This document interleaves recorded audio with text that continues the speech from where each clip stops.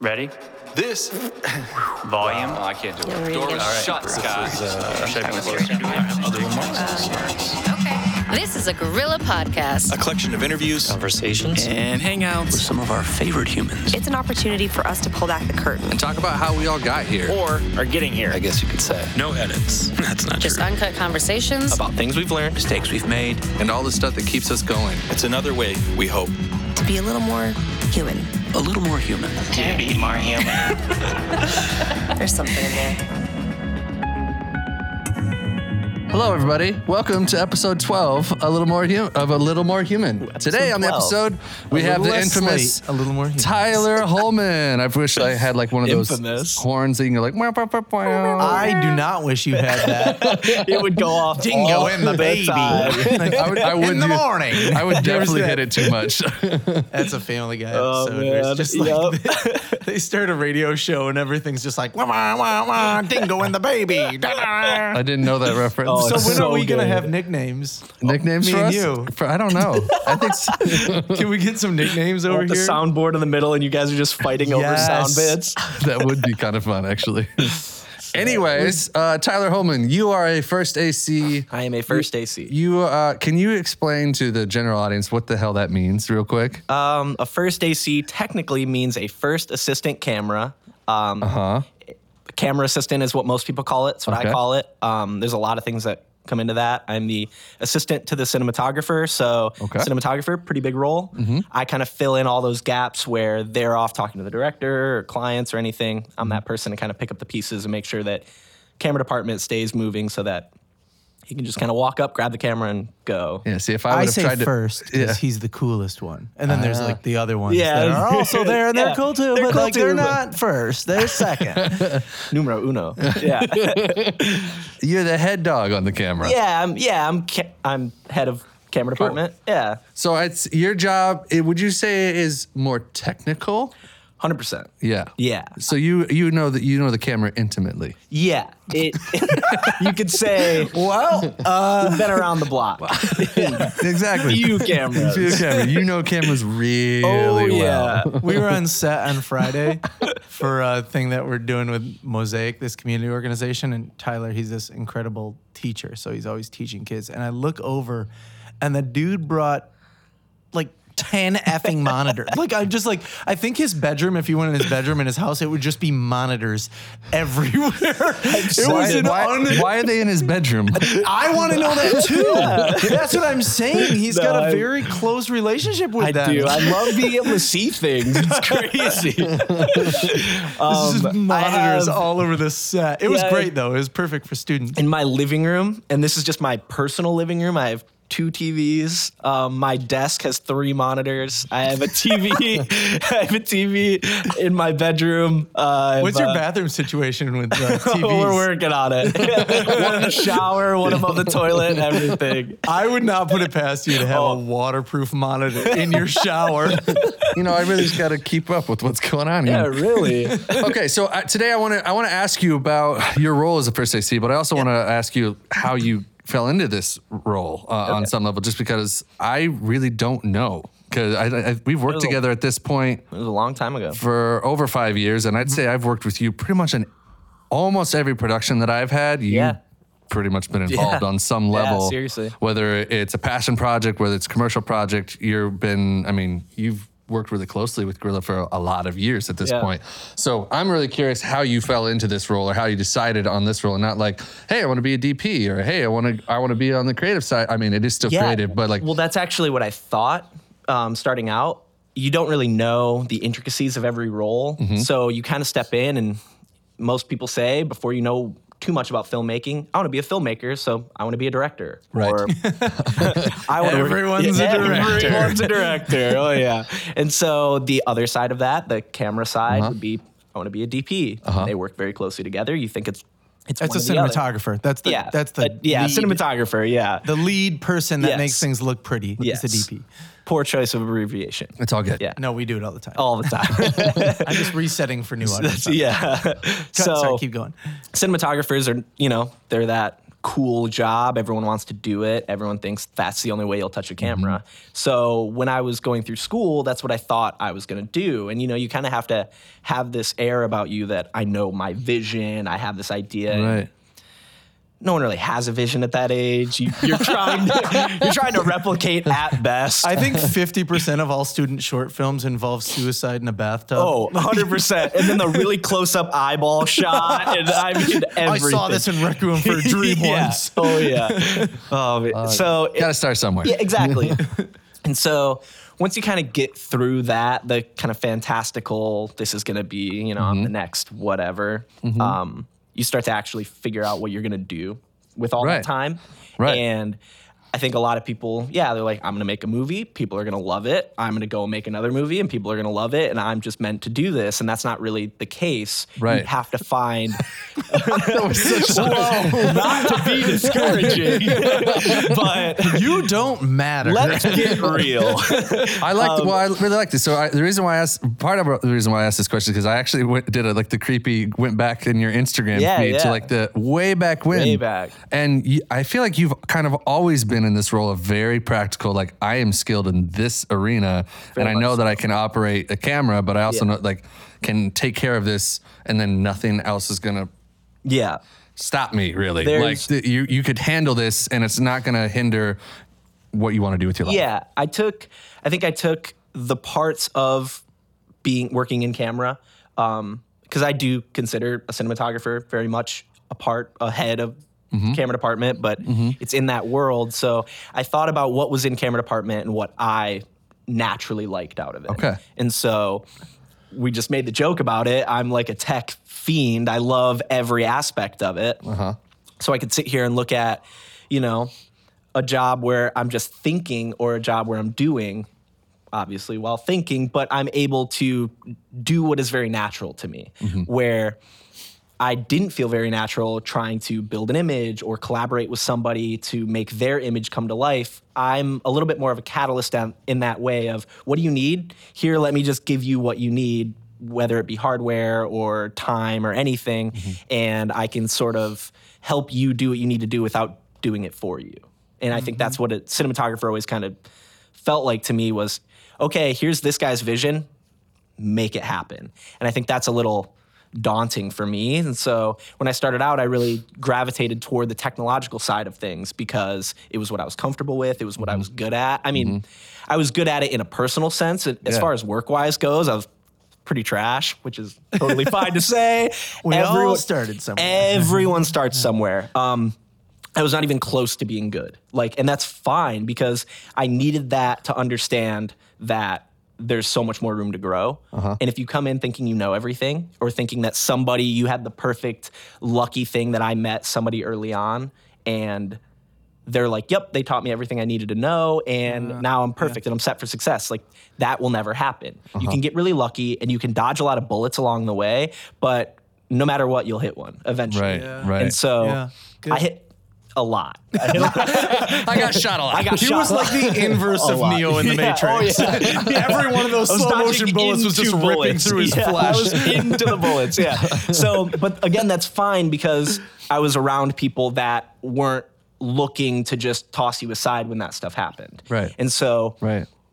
I was in a position where I had the ability to learn and I didn't have people around me saying, well, you failed while you were learning, so that's it, get out of here. Yeah, I mean, failure is a very intimate part of the growth, and growth, success, everything. and everyone here's failed. And I think it's how you handle that failure. Oh, yeah. So But you have to be in a community where people don't see that as a, one and done sort of a thing, right? There's no 3 strikes rules. yeah. But it is a trust-based industry. And when you stumble along the way, there's a lot of falling down and then building back up trust on your part as well. It's not easy. No, not at all. And again, that's where I say, I think it's about how you handle this failure because it's not a 3 strikes, you're out sort of rule, but depending on how you handle that 3rd strike, it could mean you're out because that could be a breaking point where you either take a deep breath and understand where you either may have went wrong or maybe somebody else went wrong and you have to understand why we're talking about it in this way. Yeah. If you can't move past that, you're not going to make it in this industry because you start up a job fresh. If you're a contractor, you may hop onto a job for a week not knowing a soul. And you have to work perfectly with all of these people to then hopefully at the end, they're going to call you back and you're going to want to work together again because it's all about these relationships and the connections. And so if you fail along the way and you crumble under that failure, it's not really high hopes. Yeah, it's not high hopes that you're going to be doing great the next time. So it's kind of just like, yeah, good luck, but you're out on your own. And so if you can kind of find a group of people or just an idea that everyone in that group sort of embodies and sort of try and live through that and really be selfless and try and be understanding. And when somebody's reacting a certain way, there's a reason, even if it is that reason is somebody just wants to make you feel bad. Why do they want to make you feel bad? Why are they trying to make you, learn in this situation? Maybe I did do something wrong, but when you can work through those things and kind of power through it. So we're talking about the idea of it. Are you willing to give me an example of one of these? I was actually going to ask because I feel like you and I, way back in the day, probably had some of these, but I don't like. Oh yeah. I don't. You don't remember them? No, because that's the point he's making is like you grow together, right? Yeah, absolutely. So like I have sort of vague memories of like a couple projects where you and I like had this conversation when you were really young in your career. Absolutely. But they are like, they're so foggy to me. I can't, maybe you can remember them. I can't. Oh, I can remember them. Oh, yeah. Well, that's probably best case scenario. I don't remember. You do. That's yes, good. it is. Yeah, definitely. Are you willing to share one of those examples? Yeah, I mean, let's go way back in the archives. It's sort of the point, right? Like, I trust Tyler so much. And we'll get into, like, Delta Project and some of the stuff that we do. Like, I just trust him so much. I'm not hanging on to this stuff, but maybe that could have been where the paths diverged at that point, depending on how you handled it. Well, yeah, seriously, I felt like I was at a point where I was telling myself that I had made it, and I'm telling myself I'm supposed to be here, while feeling like I shouldn't be here, like feeling like I was faking it till I made it. But I kept saying that I made it. And this was very early on. How many years ago at this point, you think? I would say it would almost be easier to count how long I had been in rather than how long from now. I would say this maybe was 2012. Okay. 2013 maybe. Cool. So it's a while ago. Yeah. I hadn't really, and this wasn't directly, this was sort of a part of more of like the older team in Gorilla that kind of was setting stuff up for like Flow and stuff like that. For the life of the world, for those of you who don't know. Yeah. So I was kind of on my first job pulling focus, which is a part of a first AC. We pull focus, we keep the image in focus, try to. And this was my first time pulling wirelessly on a Steadicam. So I never shot on Steadicam before. It's a really difficult process when somebody's not there kind of, making sure everything's perfect. And the idea with the Steadicam, just to add some context to this, is like the camera is moving freely. Yeah. So, there's like a couple different ways you can look at this. Camera's set up on a tripod. It's not moving anywhere, but the actors are moving. So you still need to pull focus because they're going one focal plane to another. The camera's on a dolly. Now it's sort of like a dance. Everybody's choreographed and people are hitting different spots at different times. It's still sort of like strategic math because when you're pulling focus, you jump from one to another. But a Steadicam is just like, it's jazz. You're moving. Like everyone's just going. Absolutely. Yeah. It's not always, but I mean, in the way we were doing it, right? It was very free flowing. It was very organic. Yeah. There was no planning, no structure. It was let's go and grab a shot. Right. So a lot of it is very on the fly, and that's kind of tricky. Yeah, and it draws all your attention. So my job is obviously so much more than just pulling focus.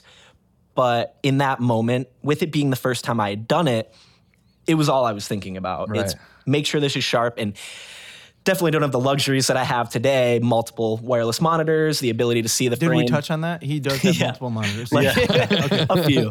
So not being able to see the frame, you're really trying your best to, just keep the image sharp, but you're looking over someone's shoulder. Just everything is kind of working against you.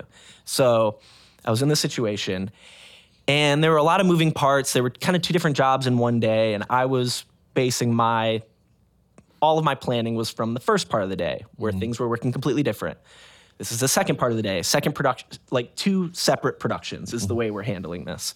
And things just weren't working the same way. So I was sort of kind of on autopilot in some ways, as far as like the upkeep of camera, while I was just pulling focus out in the field, just moving. So when I thought things were being taken care of, they weren't. So when I get back to base camp, I sort of have this expectation that, cool, well, like the people that are here kind of picking up the slack, you know, like offloading cards and doing these things that should happen to kind of help production move. But I didn't communicate that, I assumed. And we all know where that gets us. So we move through the day, we go for another card, and it's not there because No cards have been offloaded. no cards have been offloaded. So we are working through trying to continue our day where we don't have any available media. Oh, man. It's amazing how one thing, and it's not just in camera, how one thing can grind Can an floor. entire set to a halt. You've Absolutely. got 40 people working on something and Yep.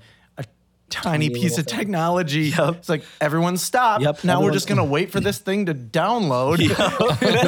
Yep. Literally watch a bar climb. Oh, my Wait God. for it to end. Yeah. Talk about anxiety inducing. Yeah. And so here's where it starts to get a little hairy because I was, as I said, a little arrogant at that time, thinking, yeah, I should be here. Yeah, I should be doing this. Like, why am I in this situation? And the person that I was under the impression of helping me happened to be the boss, happened to be the producer. And it was a very, like you said, we were all friends. It's an organic sort of Right, set. right. But in the end of the day, hierarchy trumps all. He's the boss. I can't tell the boss to do anything. Doesn't Wait, matter. was this me? No. Oh, okay. I'm No. like, I feel like, It doesn't matter. why did I tell you to tell this story? No, this was not you. And so it was just a moment of me feeling like I was kind of being screwed over for no reason, where in the end of the day, I could have calmly addressed the situation and fixed it, no problem. But Right. I felt a fire in me that I had to let out because why is this happening? Well, when you're working, that's not what you're supposed to do. Yeah. You're just not supposed to do it, you know? Try and push that down and figure it out. That's a hard thing. That's a hard thing to learn. It is. I still struggle with it. Yeah. Well, it's not that you can't it's not about not vocalizing something, right? People oftentimes, I think, confuse what he's describing is like sort of the appropriateness of something, right? Discernment with repression, Yes. right? Don't just push it down and never deal with it. Put it somewhere, Yes. retain it, and Yep. then address it at the appropriate Right. You could time definitely still to say like, create hey, I was understanding. expecting you to Yeah. do this. Set a Absolutely. meeting to address that. Yeah. Yeah. Put it on your Google Calendar. We'll get back to that We'll have later. coffee If you over put that. beers Yeah. involved, it always goes better. Exactly. If we talked about it over beers, I think it would have went better. Seriously. So anyway, we're in this situation where The I heat was of the moment. Yeah, and I wasn't handling it properly, and I really wasn't, and it showed my age, it showed my experience, but it put me in a position where I threw myself a curveball and I wasn't able to hit it. So now I had to deal with the repercussions of that, and I'm, like I said, talking to the boss of the project. Right. And Right. this was a breakout, so this was before principal filming, and so there wasn't anything set in stone, but this was definitely a tryout. Like, Got it. We So had a there first was more AC. riding on it for you. That Very you're like, much hey, so. I could level up here. This was exactly. Yeah. This was in a really weird time of my career where I felt like a very capable second AC, which is the person who slates and manages batteries and cameras. They're my assistant. So Right. with your slate, like, would yours have a bottom on it? Yeah, most Or- times, yeah. Okay. Yeah. Heemster's over there. He just has the top These little part. sticks. Okay. Yeah, you know. Maybe that's third AC. Maybe the third That- AC. I think- yeah. just uses Third the AC is top just Just has the top part. part. Yeah, it's Okay, the cool. quick ones. Yeah, just the sticks. So anyway, I was a second at the time, but the first for the project kind of had to step away and was called onto something else. And he was from out of state, so it makes sense. Right. So we were kind of in this limbo period of knowing who was going to be the first. I was working really closely with the cinematographer. We were really good friends. He's actually who got me into the industry. Cool. And he kind of told me, no, you could do this. Like, if you want to be the first, you can be the first. Just do it. So I accepted one day of work as the first AC, pulling focus on a Steadicam as a tryout. So it was like you had more eyes on you than you realized. Very much so. Yeah, this was a tryout, and I knew it was a tryout, but I felt like I was a shoo-in. Who else are they going to pick? You know, I'm good. Oh, And again, the arrogance. The arrogance. Dude, I know. ego is such a tricky little I beast. know. So I'm in this position, and I start trying to kind of, Right. really work it. Really, I'm meant to do this. I'm meant to be here. And doing this day and, all this stuff. I just don't know how I'm supposed to handle everything, how I'm supposed to actually calmly make everything work.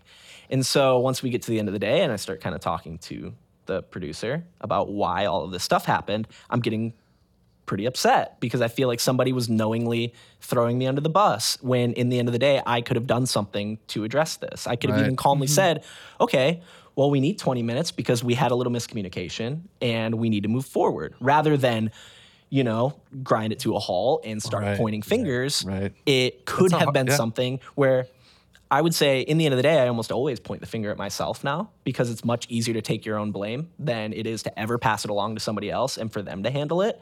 If I know I can handle this blame, I'll take it. So what was the result of this situation?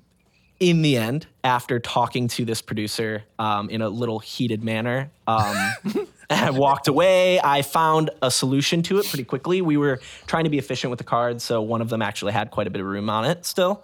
And so we were trying to offload it like 20% just to keep down offload times. So I knew I had the media. Everything was fine. We keep shooting the day. And then at the end, I walk up to the producer and I'm pretty distraught. I'm young. I'm maybe 19, 20 at this time. And I'm like in tears. And I'm like, I'm really sorry that I responded the way that I did. And I kind of said it. I was like, pardon my French, but I was like, I was being a real asshole, and I know that. And I wish. We're going to definitely need to bleep that. And I was just like, I don't know any other way to say it, but I know that I was wrong, and I'm sorry. And he said, I really appreciate that, and I'm glad that you could understand that why you were wrong in this situation. But I think from here on out, we will be trying somebody else out at this role. And so the decision was already made.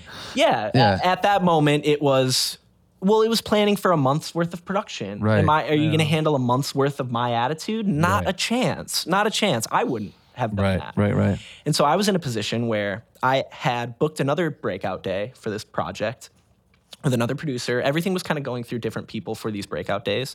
And so I was hired by a friend who was producing another project for the same one. And he told me in that moment, well, I know you were booked on Monday to do this job. This was on a Friday. We're going to go with this other person for that job to try them out for the project. So you're not working on Monday now either. And it was like hard Were stop. you mad at that point, or were you mad at the producer? I don't even know which producer you're talking about. I could take guesses. You could take a guess. Were you mad at them or were you mad at yourself at that point? It was a little bit of both. At the end of the day, I was very mad at myself. Even to this day. Yes, he could have thrown me a bone all day. But a little bit like the Kobayashi Maru, I was dealt a test to see how I would handle under pressure. I don't know what that is. Sometimes I just like pretending that I know what things are. But it's a test. And especially when it's on the record, because we're on a podcast, but I feel like I should know what this is. That's and fine. Maybe somebody out there also doesn't know what this is. So I'm just going to say it. What is that? All right. Kobayashi Maru. So let's get a little French. nerd Just logic kidding. in there.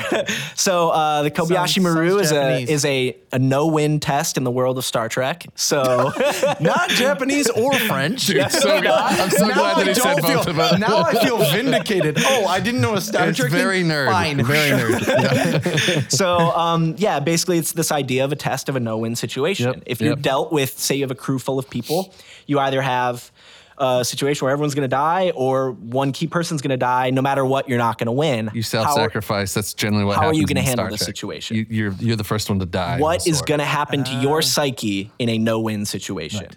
I have to take the lesser of two evils. What am I going to pick? And so in this situation, I could go with, taking the calmer route and saying, you know what, I should have planned for this. You're right. I shouldn't have assumed.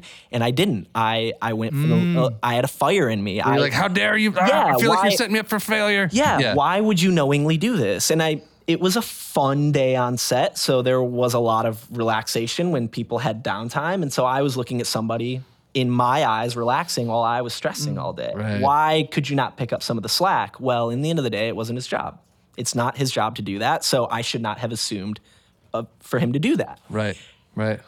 I could have talked to him ahead of time. Hey, would you mind doing this? And he probably would have. He but probably would have. Yeah. Yeah. I didn't. I assumed because one, I was arrogant. I was young. I thought I had things figured out, or I thought things were going the way that they should, and they would work out that way. But there's a reason things go well, and it's because somebody puts the time ahead of time to make sure that it does. Right. Pre-pro is so crucial Oh gosh, yes. to the actual production. You cannot can't stress say it yes. enough. You cannot stress it enough. It's so true. Everything. We just presented a sort of giant deck to a potential new client, and they're trying to do something that they haven't done before. And half of the conversation was just about the importance of pre-production and the toll that it takes on production. It's the difference between production being so fun or put a bullet in your head because you are Absolutely. so miserable Absolutely. and anxious. Yes. Well, because like at any moment, Yes. one thing could Yeah. grind everything to a halt. everything to a You know halt. what you can compare it to that like most people have felt? The Is Kobayashi Maru? No, yeah, the Kobayashi Maru. No, it's like no one likes to sit around at the airport waiting for their flight. But you know what they don't like more? Knowing the plane's leaving and Yes. standing in that line because you didn't prepare to get Yes. there early. Yes. It's that feeling Yes. every day. Yep. You're in the TSA line with no power, Yep. and that clock is just ticking. Yep, it's terrible. Yep. It's very true. Okay, It's- so I really appreciate you sharing this story because, like, I think it just gives context to like where you're at now. Because from my perspective, we have absolute trust in you in all forms when it comes to first AC stuff. Because at one point, it's like you've totally flipped that script. Yeah. And I don't want you to necessarily go on that journey of how you did it, but like I do want you to talk about the roles that we kind of trust you with now, because there's a lot of passion projects that I'd say that you. Yeah. Are really involved with when it comes to Gorilla. So I'd like you to maybe talk about how you work on those projects with us, because I think that gives a big insight to how I'd say you trust him is really. Yeah, this is actually really interesting because you and I are going to hang out this week. I'm just going to ask you some of the questions Yeah. that I was going to ask you when we were hanging out. Perfect. So we've been doing these. We've been doing a number of projects. I'm going to set the stage, okay? Yeah, I'm not trying go to for take it. this over for you. Yeah, I'm going no, to tee you're it up good. for you. So we've been doing a number of projects as a community that are really focused on empowering future filmmakers. Yes. And without getting Yep. into too much detail or making it too about a different topic, which I'd love to talk about with Cole or somebody else at some point, especially in the Midwest, in our Midwest office, there are challenges of just privilege and empowerment. And at the end of the day, like we have seen a very homogenous group of filmmakers walk through the doors at Gorilla, and we've made incredible friendships, and it's not people's fault, but they're the only ones empowered to walk through the doors. So we've made a very intentional decision to try to invest ourselves at levels of education that are prior to the point where someone could come through the door to ask to be an intern or something like that. Right. So projects with a number of organizations in our community to help empower and educate and things like that. Hollman is a huge part of that. There yeah. are other ACs in Grand Rapids and other people we have good relationships with. Hollman has been a part of our community for the longest. He's the one that we trust so much on set. But even more than that, it's just like when I have a project where there is an educational component, Right. I You want don't Hollman. even think about calling anyone else because you're so good at it. But I want to know why. Not why are you good at it, but that good comes from something else, right? You're an unusually good communicator for a techie guy. Like Yeah. that is a weird thing. Yeah, I was gonna say you don't really go down nerd territory when you're in those settings. you can. You could. Yeah, I know you can. I have heard you do You that. know how to translate that, and you also know how to do it in a way that is actually very fun and approachable and Yeah. things like that. And but that comes from a deeper why. Like, where does that come from for you? Why do you care about that? Because it comes out when you're on set with students. Yeah. Well, one, I appreciate that. Thank you. We're But here really- to just, really Yeah. fuck your ego. Thank you. But so in those moments, what's really kind of pulled me in was the logic of if you're a master at something, but you can't explain it in layman's terms, then you're not really a master at it. And so if you really know something and you can't boil it down to help somebody start their process of learning it, then you don't really have that firm of a grasp on it. if I'm sitting here essentially just reading off a brochure to you, yes, this is a insert model number, this has insert resolution, you're not going to learn much. You're just going to go, okay, I could have read that anywhere. Right. But when you have somebody in that situation saying, okay, this is how I think you're going to take this knowledge, I want to try and put it into words you'll understand without omitting anything that has value, that is really going to help you learn. I don't want to say like, yep, there's a camera and you put a little piece of glass on the front of it and it makes things look good. It's like, no, there's a lens. It focuses light. You're putting that onto a sensor, which captures the light. And in turn, those two work together to create your image. And then light is the light you're capturing. 3 very simple things to 3 very complex ideas. Right. If you can boil things down like that, it allows people to just pick up on it without thinking too much. Right. And you see that spark in someone's eyes that I never even thought about it. They Right. never even thought about why a camera lens is called a lens. They just say it's there. There's a little Right. piece of glass on the front. There's a reason for everything. And so when you can kind of just start people on their journey to start learning on their own, and then you come back to them when we'll do these 1 week, and then the next week we sort of catch back up, or maybe with We Mosaic. do the training we do is in stages. Yeah, it's right? in like a stage 1, stage 2, and so with other things, we'll maybe come back after a year and kind of touch base with some of these kids. And 1 year, they feel like they know nothing. And the next year, you've put them on a 12-month journey to like, They're on their own. They're on their They're own, just yeah. building from They're- foundation you're laying. yeah, they're like Googling everything. They're on YouTube watching like behind the scenes stuff, thinking like, oh, I know even just what simple things are. I Right. know that that's called Video Village that they're all standing behind. I know what a follow focus is. Right. And so when you can kind of just spark someone and they light up, it makes you want to teach them that much more. And so I love boiling things down into layman's terms and then letting someone almost kind of like catch up. And then it's like, awesome. Now let's really talk shop. And let's really get down to the nitty gritty, because when we're talking to these people, we have 100% expectations that they're going to be taking our jobs in the next 10 years. Right. I want them to take my job.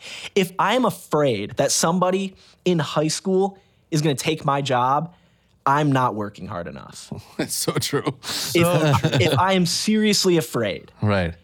I've hit a plateau and I have to leave. Right. Because I should be miles ahead of someone and I should be setting up the next generation. Right. It should not be fear. It should not be, well, I worked so hard to get here. Yeah, I worked so hard to get here. Let me ease up a little bit of that weight for you. Yeah. Like, it sucked going through my journey. Right, Like, right. it really did. And the other people don't have to especially go the through. environment we were in. Like there were no mentors. No, it was, we're all just kind of going. Yeah. We're just kind of looking at each other like, So you got that, right? Yeah. I Grab think I this got oar this. because I've been paddling on one side. Exactly. I'm literally going in a circle. And so there was no one in place to tell me why I shouldn't be doing something. Right. And so when I did it, I then still had to think, should I have done that? Shouldn't Right, I have done right. that? I don't know. But when you finally have somebody in a place, or you have a group of people, at least with the idea that, hey, I don't want you to fail the way that I failed. Mm-hmm. I want you to be able to learn the things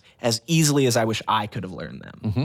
It makes you feel better, and it just makes the whole situation feel a little less toxic, a little less competitive.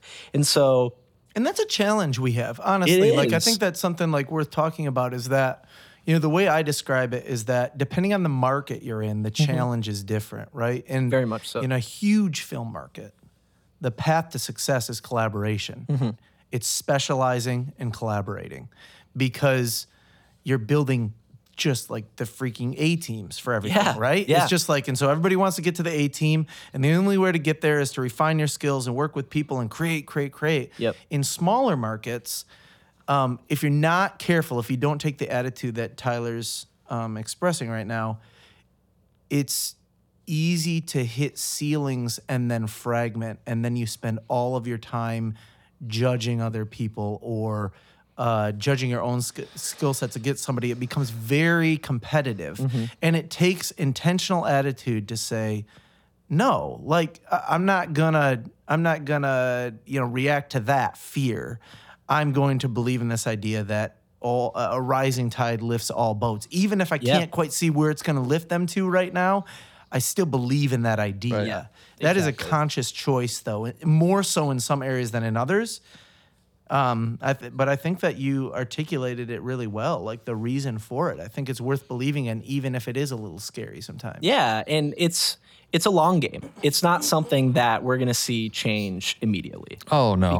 And that's why we're investing in the age of people that we are. I'm not going to like adult creativity classes and saying, well, maybe you're not a painter, you're actually a filmmaker. And it's like you have the freedom to choose whatever path you want, and these kids are doing that. And They're not all going to be filmmakers. No. And it's not even the point. Right. Well, and exactly. And so you have to be allowed the opportunity to say, this isn't for me, then go through however many years to say, maybe it was for me. Right. Yeah. Right. And so rather than putting them in a classroom and saying, this is what other people do, we put them in a real world situation and say, okay, this is what real people do. Here's every tool that you would need to do it. Go and do it. In the end, you're either going to have people that are extremely excited and feel very fulfilled with that, or somebody who kind of realized it wasn't for them. All the same, they learned something. Mm-hmm. Right then, you learned something from someone who just wants to teach. Right. And so when we're in those moments, it's not the same feeling of like getting something out of a job. This is our career. Yeah. You know, we do this for work. Right. It's putting this sense of inspiration into someone that I don't want to say no one did for us, but it wasn't as such a conscious effort. It wasn't somebody truly dedicating their time. If it happened, great. This is something like, hey guys, let's take a second and really let's focus on you. Mm-hmm. But Hollman, like, and maybe you've already answered this, and I'm just like I ramble, pushing so to who it. knows No, if no, because I think you did a good job at expressing like how you do it and what you do. But Yeah, like, I don't think you got it like maybe it's not a fair. little but more like, on the why. Yeah. I just want to know why. Like, you know, because you don't have to do this. Everybody Because could you, say you this. keep You signing don't back have up. to. You're not getting a paycheck for Yeah. this. You're just showing up. That's important. I think You're to truly a express, freelancer who volunteers his time. like we all volunteer for this, and we just basically just call our friends and say, "Hey, we care about this. Yeah. Do you care about it too?" You can fill this. But you're talking about like I think a lot of really good stuff that motivates you, and you do just have a talent for teaching. But underneath that, it's just like, yeah, but why give a shit? Like, why do you give a shit? You don't have to, and no one will judge you if you don't. Why are you going out of your way to do this? Yeah, I guess it's like something I've never tried to articulate before. It's sort of just a feeling. I guess in those moments, I want to know if somebody would have done that for me. You know, I want to know if I was an eager high schooler trying to step into an industry, if I would have had somebody kind of with welcoming arms in that scenario. And I think a lot of the times I've thought about it, even through my own experience, it was a no. It was, I don't think anybody would do that. I think it's such a competitive market that there's no help. Go and pay for your help like I paid for my help. And then resent paying for that help and be, you know, like, why are you Film going school conversation coming up.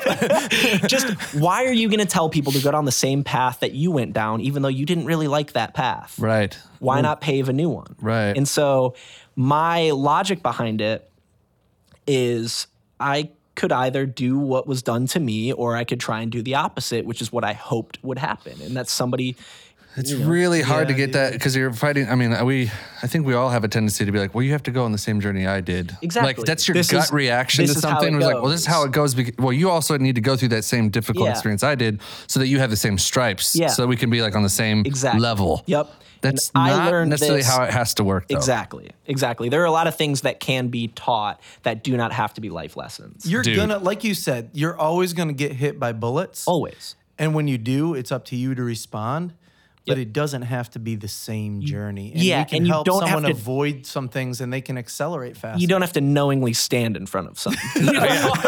just blindfolded. Yeah. It's like, I get that other people went through this, but times have changed and we've grown and you didn't have me in this situation before to help you. There's a reason that a lot of these heroes' journeys in film and, you know, like written works, they have a mentor or a herald that guides you through your journey. Why are we going to act like our industry is something different? Right. There needs to be a mentor in everything. Whether you want to be an official mentor-mentee situation or not, Right. try and give your 2 cents that are not destructive to someone's future.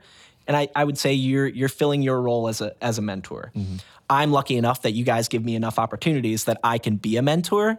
And so that's why I want to do that, is I can help people through these situations, kind of like with my friends. I'm not going out there starting a workshop, on Facebook, like Tyler Hollman's workshop, like come and be a better filmmaker. Like I take that workshop. Yeah, thank you. Learn how to install a monitor in your shower. And so it's one of those things where I wouldn't do it on my own, but the fact that I can be a part of a bigger whole, that I can be, again, a catalyst in that situation, it makes me motivated, and that's awesome. I get to motivate other people. Yeah. That's cool, man. Well, you kind of touched on this already when it comes to why I wouldn't stand in the way of someone learning something new. I want to be someone that actually, acts as a mentor in this situation. But I'm curious, with all the changes that are occurring in our industry, with like the speed of things, and we kind of also touched about it on pre-production and like preparing for things. What excites you about the changes that have happened when it comes to like technology and or obviously technology, social media and all that kind of stuff? But like, I mean, like, how does your, when it comes like, I'm like hopes, fears, and excitements. I'm really curious about it when it comes to like the changes we've experienced, especially in the last 2 years. Yeah. Because obviously technology in general, when it comes to the camera, you're like, oh yeah, you're like, love that. But like some of you it is also hate it. You're like, how much money did I just spend on something obsolete? Right. Like, it's a balance. So the exciting things for me, obviously I'm in a very technological field, is technology. I love the ways that things can make my job easier or other people's jobs easier.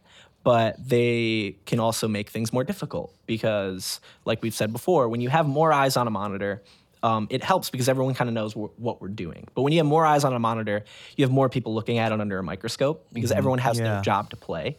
And so everything can either help or hurt, but it's always moving forward. Like I'm always going to have the new technology because why would I not have it? If it's going to serve a purpose that could help, I'm going to have it. But everything can also kind of hinder the project at the same time. So again, it's a balance of the growth of how fast do we move forward? How fast do we change our entire industry? Right.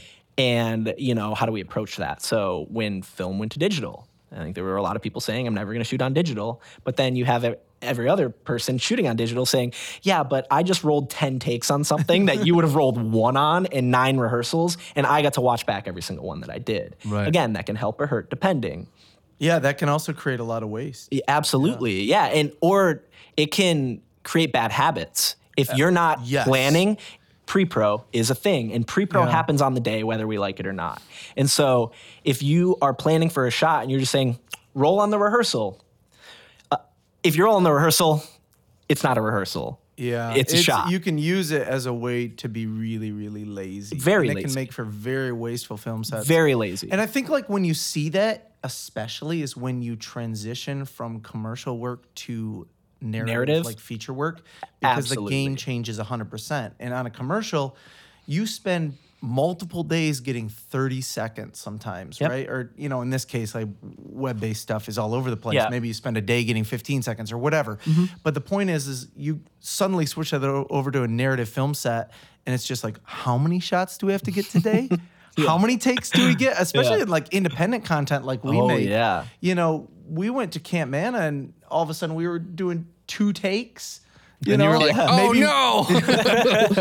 It changes everything. It's not, and it's about what you're talking about, about what you're doing. It's about everyone's craft, right? The actors being able to nail it over and over. Yeah. It's just a different game. No rehearsals, no anything. And technology can really stunt your ability to go to the next level if you're not using it wisely. It can help you or hurt you. Absolutely, absolutely. And it's kind of, let's boil it down, simplify it for people. It's the same way that nobody knows how to get around without a GPS anymore.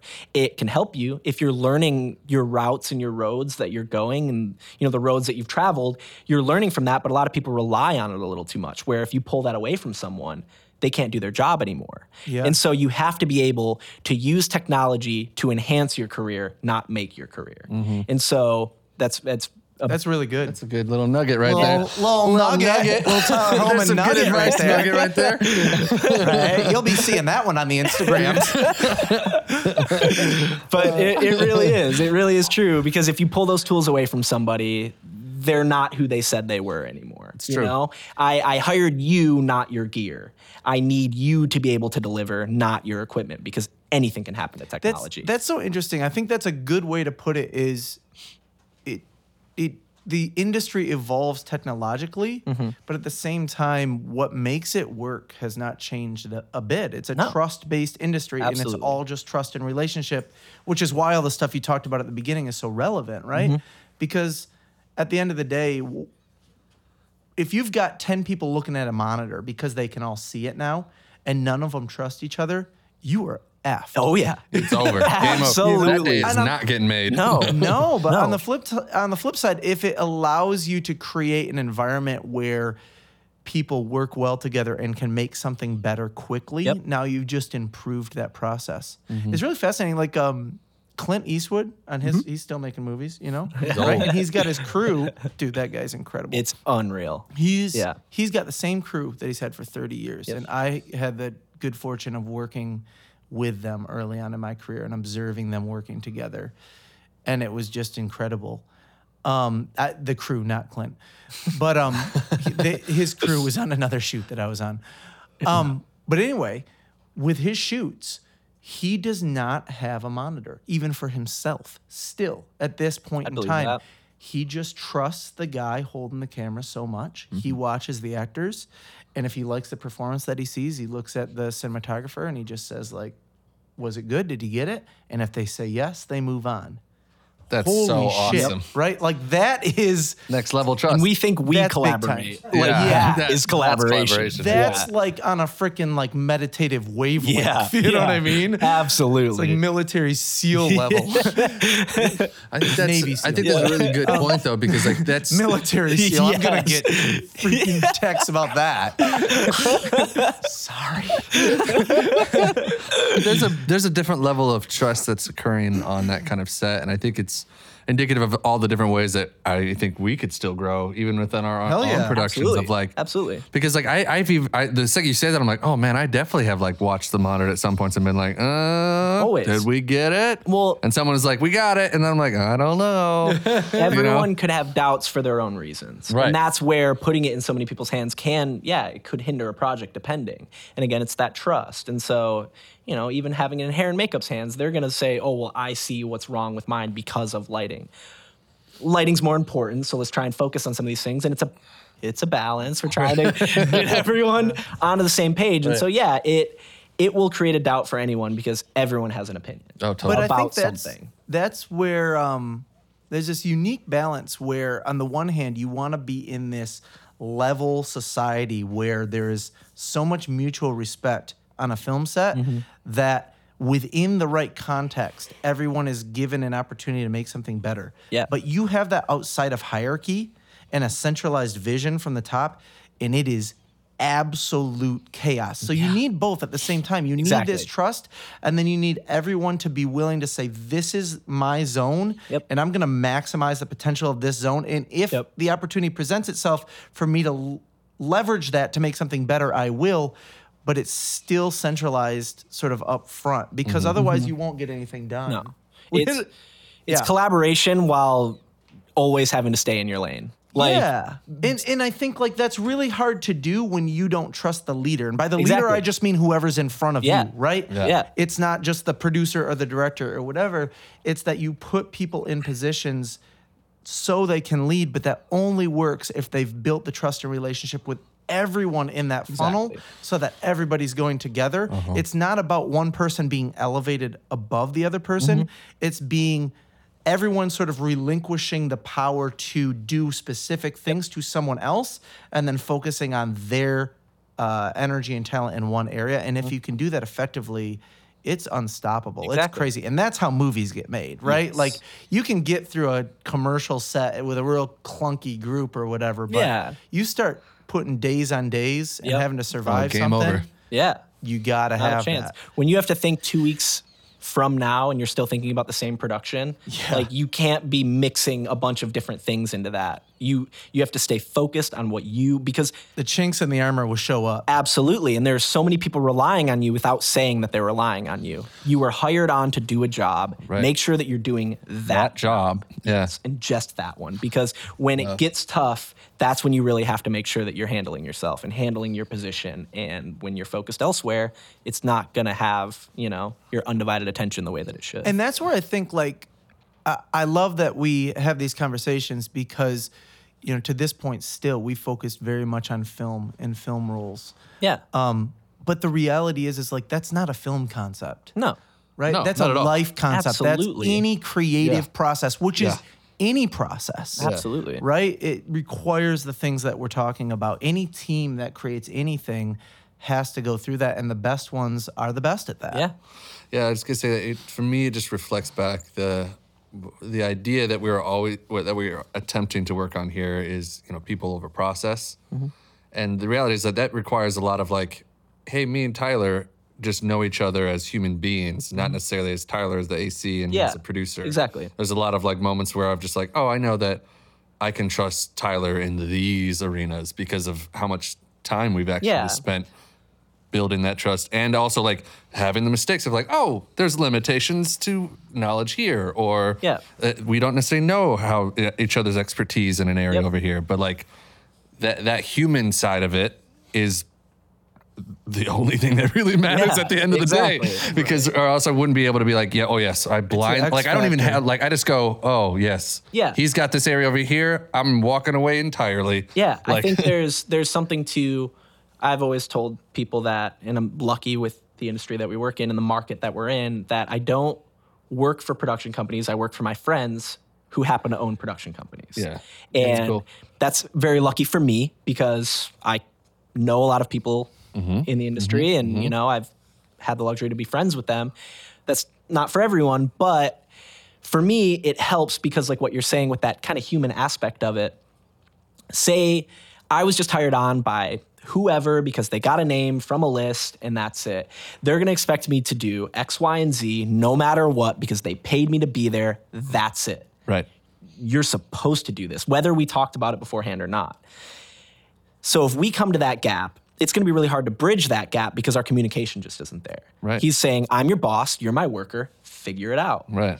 When I'm talking to you, we can bridge just about any gap because I'm talking to you as a person and you're talking to me as a person. Right. And even if I don't know something, you want me to want to learn it if I don't know it. Right. You don't want to have me crumble because I don't know it. They're like, boom, found it. Like I found the chink. I like, broke him. Coming down. Yeah. It's like, You're breaking your own system. Exactly. But people get that way because it's so competitive. And when you're not making those relationships that are going to bridge those gaps, that are going to allow you to problem solve in the moment and on the day, you're not going to be able to actually do that. And so, Totally. And that's what I'm saying is that's a process that applies anywhere. Exactly. That is exactly. That can be applied to always going to even talk like about it in corporate our America sense. or whatever. Like teams operate best this way. Yeah. Oh yeah, and it's not to say it's without its flaws, because I'd say like just like any human relationship, the blessing can become the curse really quickly. Absolutely. Because Oh, like, yes. I know this Yeah. person's limitations, but also like, oh, I know it from my perspective, which like can then impair the judgment even more. Yep. Because like that doesn't mean that is that person's actual limitation. Yep. That's just your experienced limitation of that person. That's a good point, though, Caton, because I think that even within our community, I would say that the biggest challenge that we've faced is one created by exactly what we're talking about. Oh, yeah. Where we are so close and there is such a communal sort of bond and friendships and all this sort of stuff that sometimes those lines can create anxiety for someone like Tyler. If like they're like, man, you're asking too much of me. Yeah. You wouldn't ask this of someone you had lesser of a relationship with. I feel taken advantage of. That's happened, and we've had to learn from those things. Yeah. I'm not even saying with you in particular. just No, in that's general, a really good way probably of with saying you it, in though. particular. Absolutely. On the other side, like on the production side, oftentimes for us, it's like the line feels like, okay, like, is everyone entitled to something from us because we have relationships, right? Like, are we in a position where now we're just being like, we're the sort of the parents that have to like dole out Divvy all it of the up. benefits to the Yep. kids. You know what I mean? Not that one is higher than the other, but sometimes that's the dynamic. It's like that give and take. You constantly have to tricky- recalibrate. And if you're not communicating, and again, like we learned this the hard way, if you're not communicating and saying like, hey, that made me feel like this. Exactly. That can actually create even bigger problems Mm-hmm. than just a transactional relationship because now there's emotion involved. Yep. Right? So it's it become can be your personal. best advocate People- or your worst enemy. Yeah. And it's all about Yeah. like constantly just saying like, okay, where are you at? Like, have I made this a good experience? Have I taken too much? Yep. Do I feel like too much has been taken from me? We have to do that together. Yeah, I think that's very full circle to kind of that first story that I told in being in a position where you can either calm down, address the situation, say how you're feeling Right. without it being, And it being a trusted environment. like, you made me feel this way. You shouldn't be upset at somebody the first time you're telling them something. Because as much as you've told yourself how you feel about it, you've never told them. So you're walking up to them and they're just like, oh, what's up? And you're just all of a sudden upset. You have to be able to say, hey, I didn't feel comfortable with doing this level of work for this or for that. And also that I immediately just had a flashback to the Fire Festival documentary when Ja Rule's trying to get all the models to run into the ocean. I didn't really feel comfortable with you telling me to take my clothes off and chase you. So weird.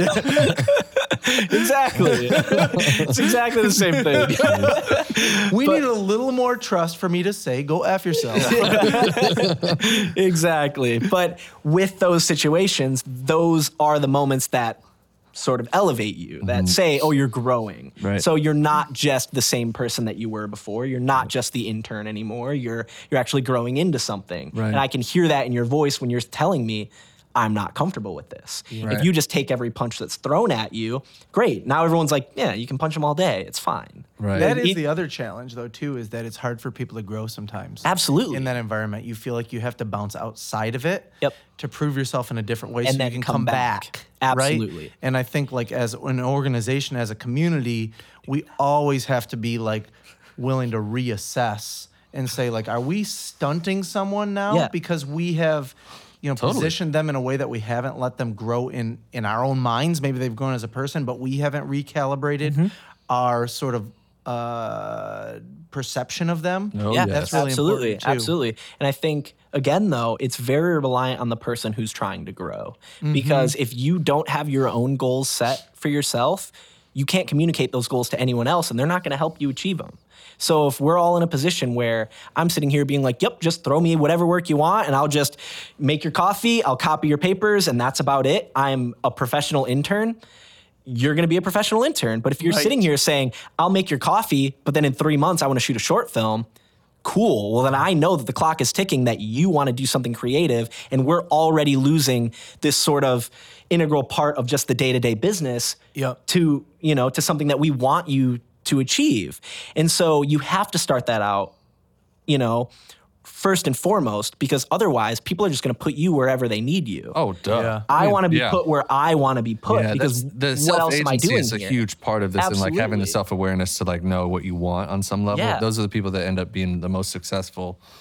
I'd say in relationship to us is the people that come in with like can fill a need, but know their own agency of where they want to go. Yep. Yes. So like, cause like the only way of like coming into a place that is a business, Yeah. they have needs. And when you have say to it- fulfill one need Exactly. in order to actually go somewhere first though. Being a servant, not to get like too like No, yeah. dumb terms or whatever, but like being willing to be a servant is the quickest way to build trust.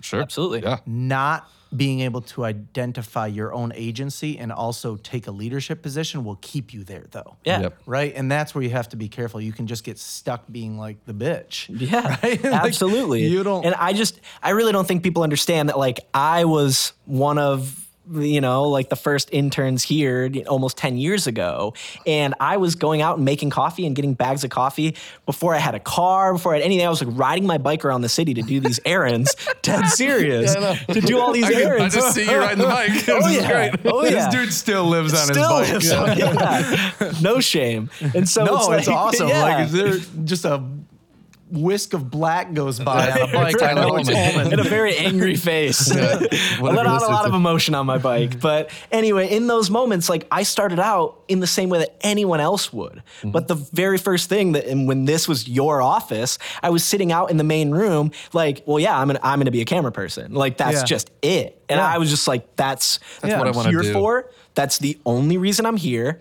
But to start, I have to do whatever you're gonna throw at You me. knew where you wanted to go, but you didn't just sit there if somebody asked you to do something and say, like, no, that's not me. Yeah. I'm going to be a camera Exactly. person. Yeah. Be like, good luck with that. You won't be one here. Yeah, you never look at your goal thinking you know where it's going to start. Mm-hmm. There's no way you're going to know how to get there until you do. That process is sort of the unknown. Yep. The unknown can be, the worst work ever, but it's not going to stay that forever if you're trying to grow. Right. If you're just going to say, yeah, I'm going to do this shitty work very poorly, yeah, you're going to keep doing shitty work. Yeah, nobody wants to give you more responsibility because you clearly can't handle it. But if you're going to say, yeah, I just made the best cup of coffee you've ever tasted, cool, let me like change your lenses now. You're going to be like, I don't not want you to change my lenses. It's like- If he can change lenses, like he can make coffee. This is going to be a treat.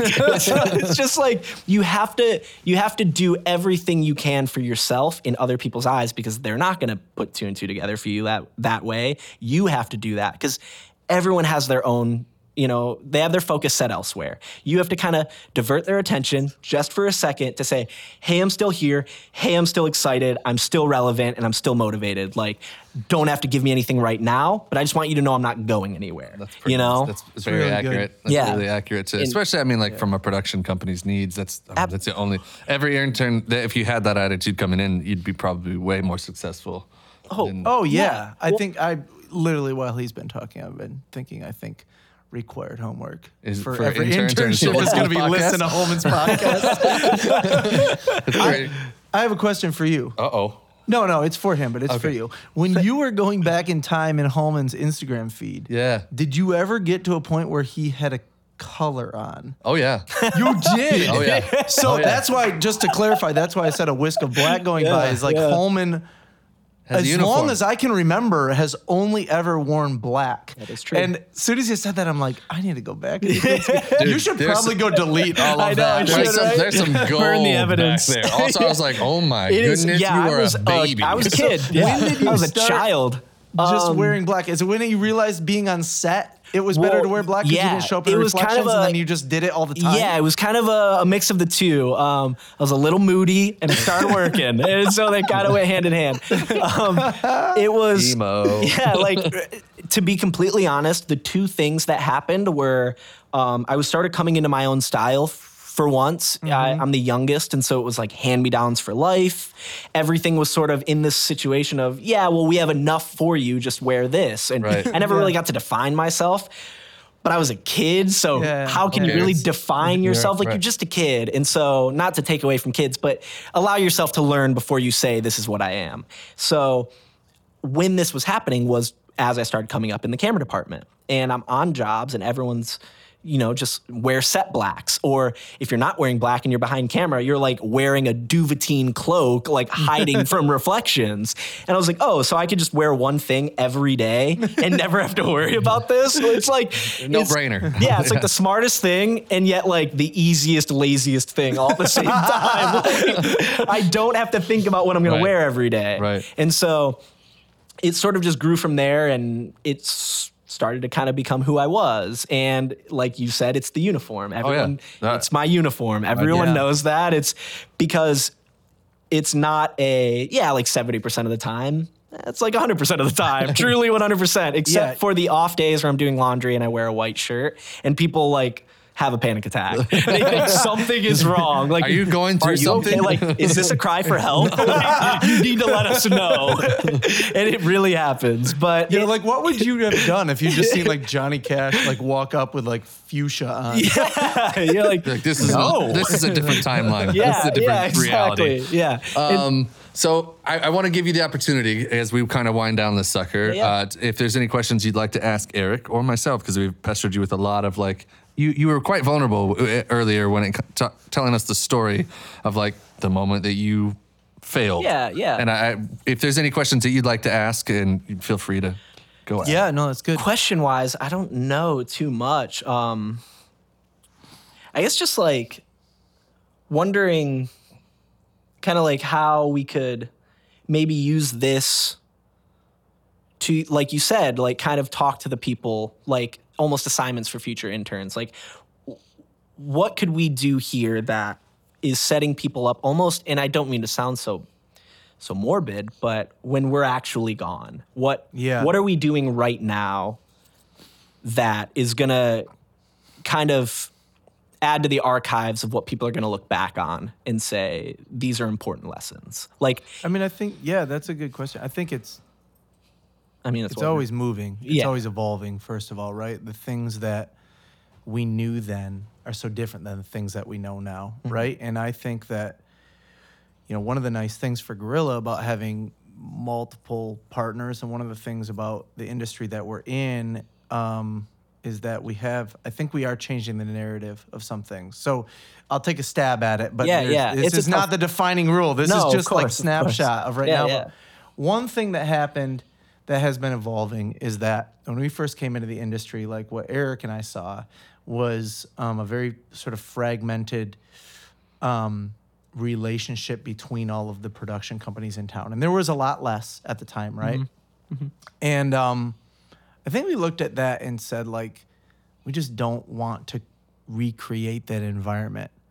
And that is a legacy thing, I think. Like, if we can do a good job of pushing this more towards a major market, because we're doing this podcast from the Midwest. Like, there's other markets that we work in, but this is specifically about this area for me.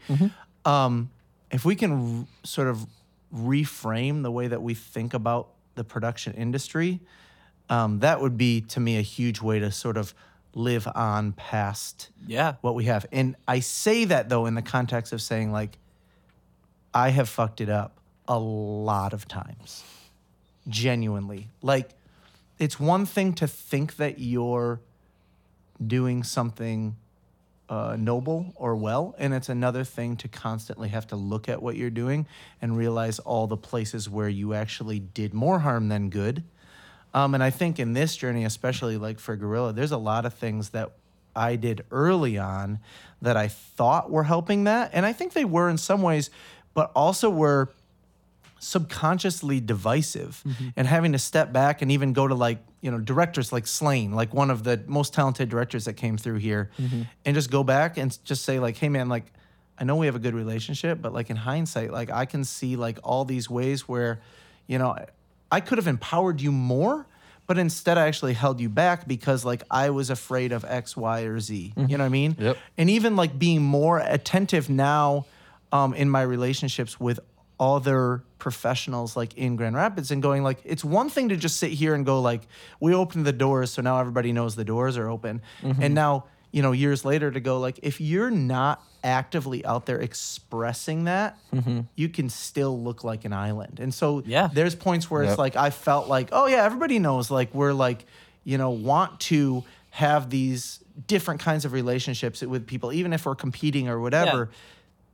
And going, yeah, but the narrative tells itself if you're not telling it. Right? Oh, yeah. And Absolutely. so now, like, going, even just in the last couple of years, going, like, no, I have to actively make an effort to do that stuff. And hopefully even this podcast helps with that as we continue to, That's you know, what was my reach answer gonna be. out to the wider network. But for me, like, if we can change the way that we think about collaboration in this environment, and if we can change that from a demographic standpoint, where collaboration looks unified across production, but also just doesn't look like a bunch of white dudes.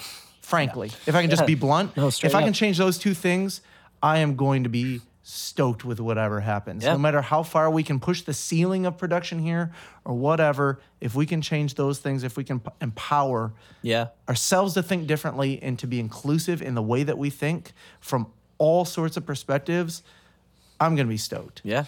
That's awesome. My answer is a very simple one. I think it's just on the philosophy of document, not necessarily document, don't create. I do think that creating is very important, but like when it comes to answering your question about how to how can you help the people that are coming up behind you, I think is documenting the process of how you went about doing it.